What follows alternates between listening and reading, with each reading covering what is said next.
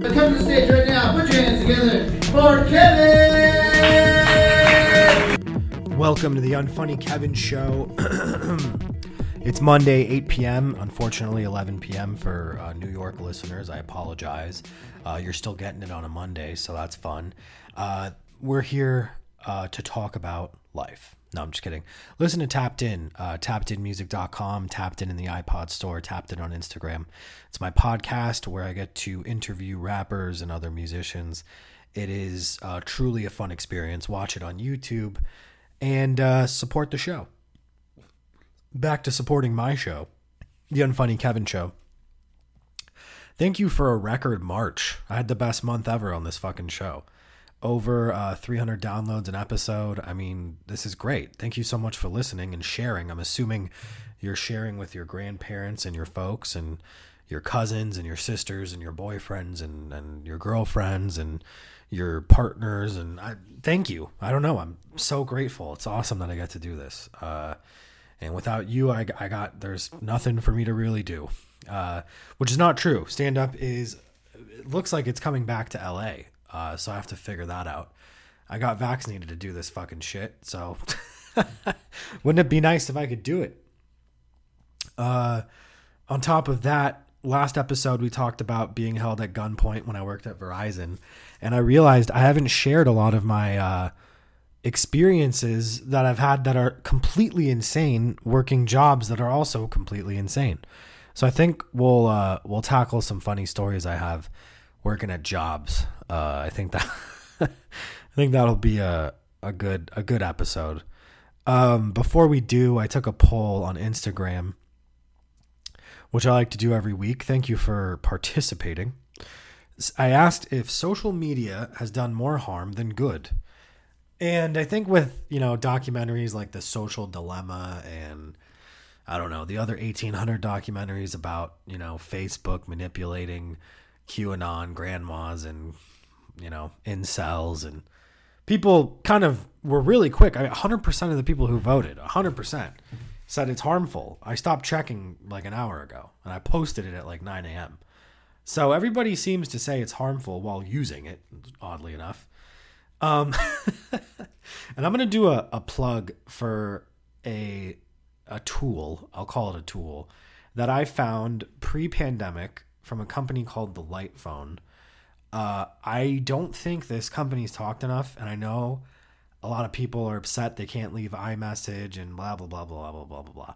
Look, if you are savvy enough to use a fucking iPhone and you have an Apple laptop, you can use The Light Phone. You just swap your SIM card, forward all your messages through iMessage to your laptop. You can keep your stupid iMessage.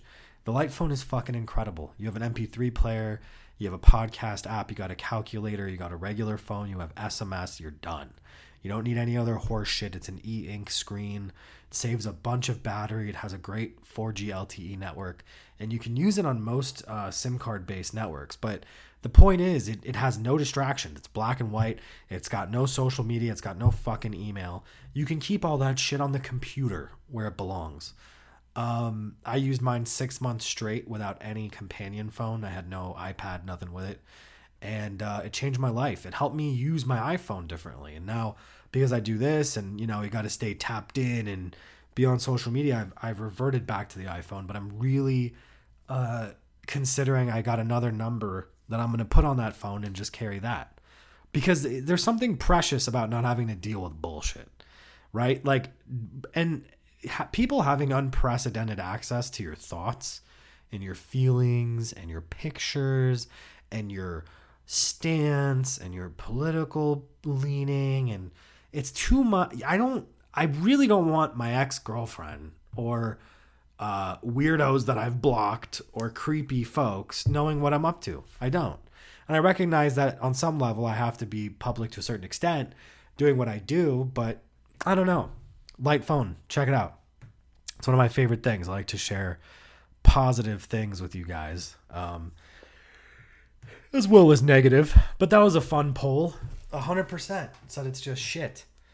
And with every girl that I seem to know is getting lip filler, or there's women online that pretend they're not getting fillers and injections, and some are actually really loud about it and really proud. And you know, do what you got to do. Yas Queen, body mods are great. I'm just saying, it's just, I think social media plays a role. You can tell me I'm wrong, but I think it does play a role, as well as the patriarchy and etc. And whatever your opinion is, I'm here for it. I just think it does do more fucking good, or it does do more damage than good. That's what I'm trying to say. Yes, at its best, you know, you mobilize peaceful protests, and at its worst, you riot and storm the Capitol. I don't know. Or you take ass meat and you move it to your tits, or you take, I don't know. Is that what it does? Is that what makes you, I don't know. Whew. Jobs. You got to have them, right? You got to love them. I just remember I was 15. No, I was 14. I'll start from the beginning. I was 14 years old. I was going into 9th grade, and my dad had just gotten out of his like 3rd rehab, and someone from his rehab, or like a buddy from AA, gave him a job at it was a cell phone accessory warehouse in Chatsworth, California. And a lot of listeners, I mean, we have people, shout out Colorado, Sentinel, Colorado. One of our strongest listening bases is there. And you don't understand Chatsworth, California. Chatsworth, California, it was traditionally known as the porn capital of LA. But what I knew it as was work. So in the summer, my dad would take me Monday through Friday, most weeks, Monday through Friday, sometimes every other day, devoid of child labor law. It was not on the books. I would go for $14 an hour cash. I would work in a warehouse that was not air conditioned in July till September. It was my first experience working, and there was like a 400-pound, he was Hawaiian, drug addict. He was about 6 months clean. My dad, alcoholic, myself, and then this guy named Ling, Ling. And he told us he was Taiwanese, if I remember correctly. And he had the greatest stories on planet Earth. And he spoke pretty decent English, but he was missing like 90% of his teeth. And he really, like, I'm bilingual and I have family from Iran, and accents are like my thing. Like, I'm used to accents and I can decipher shit. But the funniest thing about Ling is it would be like 100 degrees. He was a recovering meth addict. And he, for some reason, it wasn't cultural. I know this for a fact. For some reason, he was really good at magic. He would do magic tricks all the time that were like David Blaine or whatever, Chris Angel level magic tricks. But he was a regular, 60-year-old Taiwanese meth addict who just, what we would do is we take batteries. People would order batteries on eBay or cell phone cases, and we would pack them into slips. And when we didn't use slips, we used boxes. So what he would do is sometimes he'd be like, Kevin, give me that, Kevin, give me that battery. Give me that battery. I'm doing a terrible accent. I'm just trying here. I'd say, okay, here's the battery. And he'd go, all right, ready? He'd go like this. He'd make a popping noise and he'd pull it out of my ear, out of nowhere. And then he'd go, Kevin, give me that bok. Give me that bok. Give me that bok. And it sounded like bok, bok. It sounded like kind of like a chicken. And I'd go, Bach, what the fuck is Bach? And he'd be like, Bach. And he'd point, and it was box. He'd always say box. Like, give me that box. Because I would stack the boxes for shipping. He'd say, give me that box. And then I'd lift up the box, and then there would be like a battery hidden under it. I'd be like, dude, Ling, stop doing this. You're scaring me. Like, he would just constantly do magic tricks. It's not as exciting as getting held at gunpoint at Verizon, but again, meth addict, maybe 3 teeth. And he did magic. I mean, how exciting, right? And then after that, I quit that job when school started. I ended up working at this place in Calabasas, and it was called Davis Research Center. And it was a really horrible operation that would take kids from high school, put them on a worker's permit, and then just kind of like use us to do these not telemarketing, telesurvey. That's what it was. It was like telemarketing surveys. So we'd have like an ongoing phone headset that would just dial. It was a dialer, and it would just give us a script. So it would be like, this is one of the scripts. So I would get a script that says, hi, Mrs. Blank or Mr. Blank. Are you happy with Walnut, California's new ordinance to limit noise? If yes, tell me yes. If no, explain why. It was like you're a fucking robot. So I grew up loving impressions and accents because I'm bilingual. I was raised in an Iranian American household. My dad's from Jersey. My mom's from Iran. You've heard the spiel. So I grew up having to watch Hooked on Phonics and master my voice. So I was 15, and what I'd like to do at this fucking job, because you're on the phone, no one can see you, no one knows who you are, they'd give us a fake name. So I'd be like, hi, Mrs. Jones. This is Derek Slobin calling, and I'd like to know if you like City Ordinance 553, whatever. So what I'd do is I would change my voice every call, and I'd have a laugh because I'd constantly, trigger warning, misgender the person on the phone. So I would be like, if I knew I was calling a household and I heard someone pick up the phone that I could clearly identify as male, I would go, hi, Mrs. Robinson, even though I was clearly speaking to the Mr. And I'd say, this is Daryl Slobin. I'm calling about city ordinance. And they'd go, hey, hold up, you fucker. What did you say? Did you call me a miss? Did you call me Mrs. Slobin? Ma'am, please calm down. Are you happy with city ordinance? Hey, motherfucker, I'm talking to you, you stupid fuck. And they'd scream at me and insult me. And it was just funny how the misgendering was enough grounds to treat me like shit. So what I did was then I'd switch up my thing and I'd call back and I'd be like, hey, this is Mr. Derek Slobin. I'm calling. And they'd be, Mr. Derek Slobin? Hey, you just called. And I'd be like, no, sir, you're incorrect. This is Derek Slobin. I'm calling on behalf of the city ordinance. And instead of going to my next caller, I'd keep calling the guy who got mad and just changing my voice. And about a week later, I went back and they had a new script for us. It was for like a Pizza Hut. And we were calling to see if people liked the new crust or the stuffed crust. And we were calling like different households that they, data they collected and whatever, harvested. So I was like, okay, time to call. So I sat down and I called people and I decided, all right, I'm going to get crazier with my voices. So I'd call and I'd be like, hey, good morning. How's it going? This is fucking Daryl Slobin over here. I'm looking for you, the lady of the house. And I'd be like, what did you say, dude? My name's Thomas Middle Stankovich. My name's Thomas Middle Stankovich. How dare you? I'd be like, all right, calm down. Just settle down. And I'd start threatening people in that voice, and then I'd call another person and I'd be like, hi, this is Derek Slobin. Or I'd be like, good morning, this is Derek Slobin. And I'd just constantly alter my voice. Good morning, this is Derek Slobin. And I'd just freak them out. And they recorded me. They recorded every fucking call I made. And they played it for me. They said, Kevin, please come to the back. We're going to have a performance review.